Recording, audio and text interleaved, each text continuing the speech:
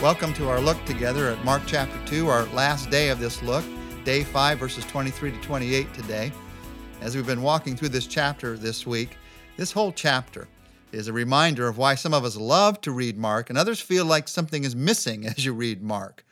Mark is a bullet point, executive summary, get to the point and get off the point writer. It's bam, bam, bam, bam with Mark. Now, the Gospel of John instead goes into a full explanation of all the details of what happened, and then he explains the theological significance of all of those details. But Mark just says, this happened, this happened, this happened, this happened. Remember again the point of Mark, to paint for us a portrait of Jesus as a servant. This is an opportunity to be awed by what Jesus did for us. Mark is all about action. And even the teachings flow out of the actions of Jesus. The verses we're looking at today are another example. Mark chapter 2, verses 23 to 28. Listen to what happened. One Sabbath, Jesus was going through the grain fields, and as his disciples walked along, they began to pick some heads of grain. The Pharisees said to him, "Look, why are they doing what is unlawful on the Sabbath?" He answered, "Have you never read what David did when he and his companions were hungry and in need? In the days of Abiathar the high priest, he entered the house of God and ate the consecrated bread, which is lawful only for priests to eat. And he also gave some to his companions." And then Jesus said to them, "The Sabbath was made for man, not man for the Sabbath. And so the Son of Man is Lord even of the Sabbath." Now, the teaching that Jesus does here about the Sabbath and following him comes out of this experience where his disciples are walking along, eating, getting some grain out of the grain fields. And the Pharisees say what they're doing is not lawful. Now, they weren't talking about them eating the grain. It was totally lawful for them to eat the grain. You can look at Deuteronomy 23, 24 to 25. The law says that people could glean from the fields as they walked through. This was one of the ways of feeding the hungry, the poor in that society. You couldn't take a sickle and cut the grain, but with your hand you could take the grain. So you could just get enough to feed yourself. So the problem wasn't that they were eating the food. The problem was when they were eating it. They were doing it on a Sabbath day. That was the problem. And according to their law, you could not do this on a Sabbath day. And the challenge is, how could your disciples do this? Now, I'm hoping you'll notice with me how Jesus teaches the Pharisees that day. Instead of getting into a detailed argument with them over Sabbath laws, he challenges them to think in this entirely different way. Jesus' wisdom in all of these encounters with the Pharisees, it is so clear. Instead of letting people put him into a defensive mode by their attempts to trap him with their definitions of guilt, Jesus uses these conversations as an opportunity to open the window, to let the fresh air of truth, of faith into the room. Here, he reminds them of two simple truths. Truth one, the Sabbath was made for man, not man for the Sabbath. And truth two, the Son of Man, and he's talking about himself here, Jesus is Lord of the Sabbath.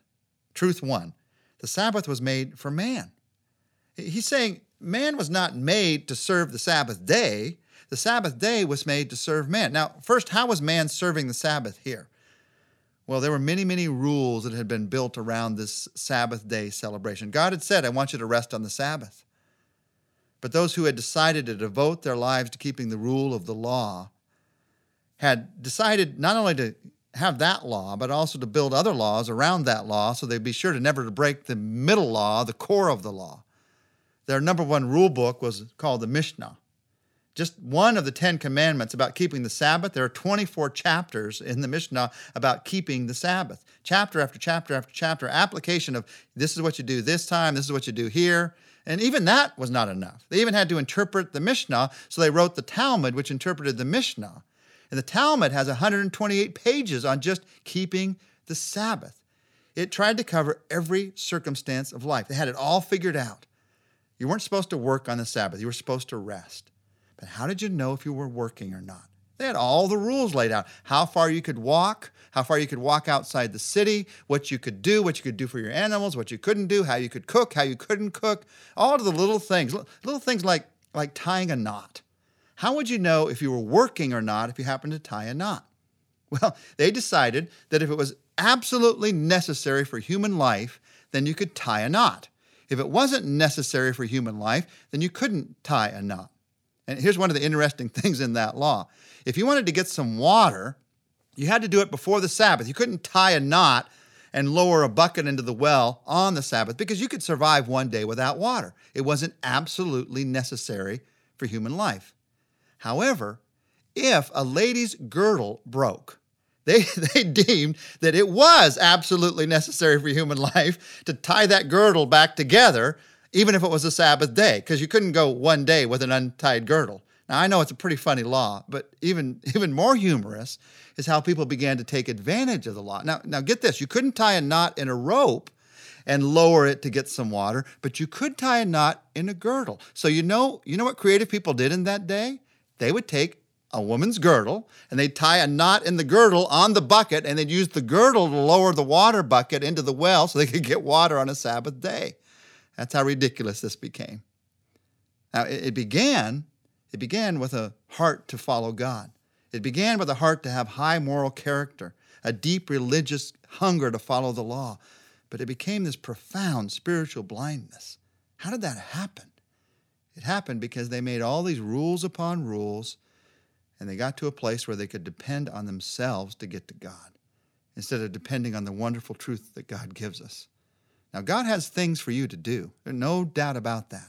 As you follow him, as I follow him, he has plenty for us to do. There's plenty of actions in the Christian faith. But I can't act my way into faith. Faith comes first. It leads the way. There are still many people today who think that real faith is doing your best to keep the Ten Commandments. And that leads us to the same trap that these people were in. Jesus said that man was not made to serve the Sabbath. Sabbath was made for man. Now, by the way, before we go on, what does this mean that Sabbath was made for man? God knows us. He created us, and he knows that we need a day of rest.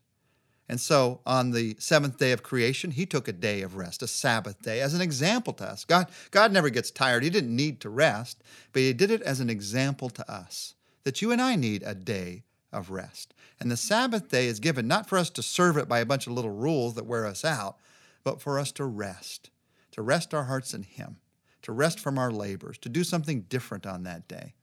Now, whenever you hear people making rules about how you should rest on the Sabbath, they're going down the same road that the Pharisees went down.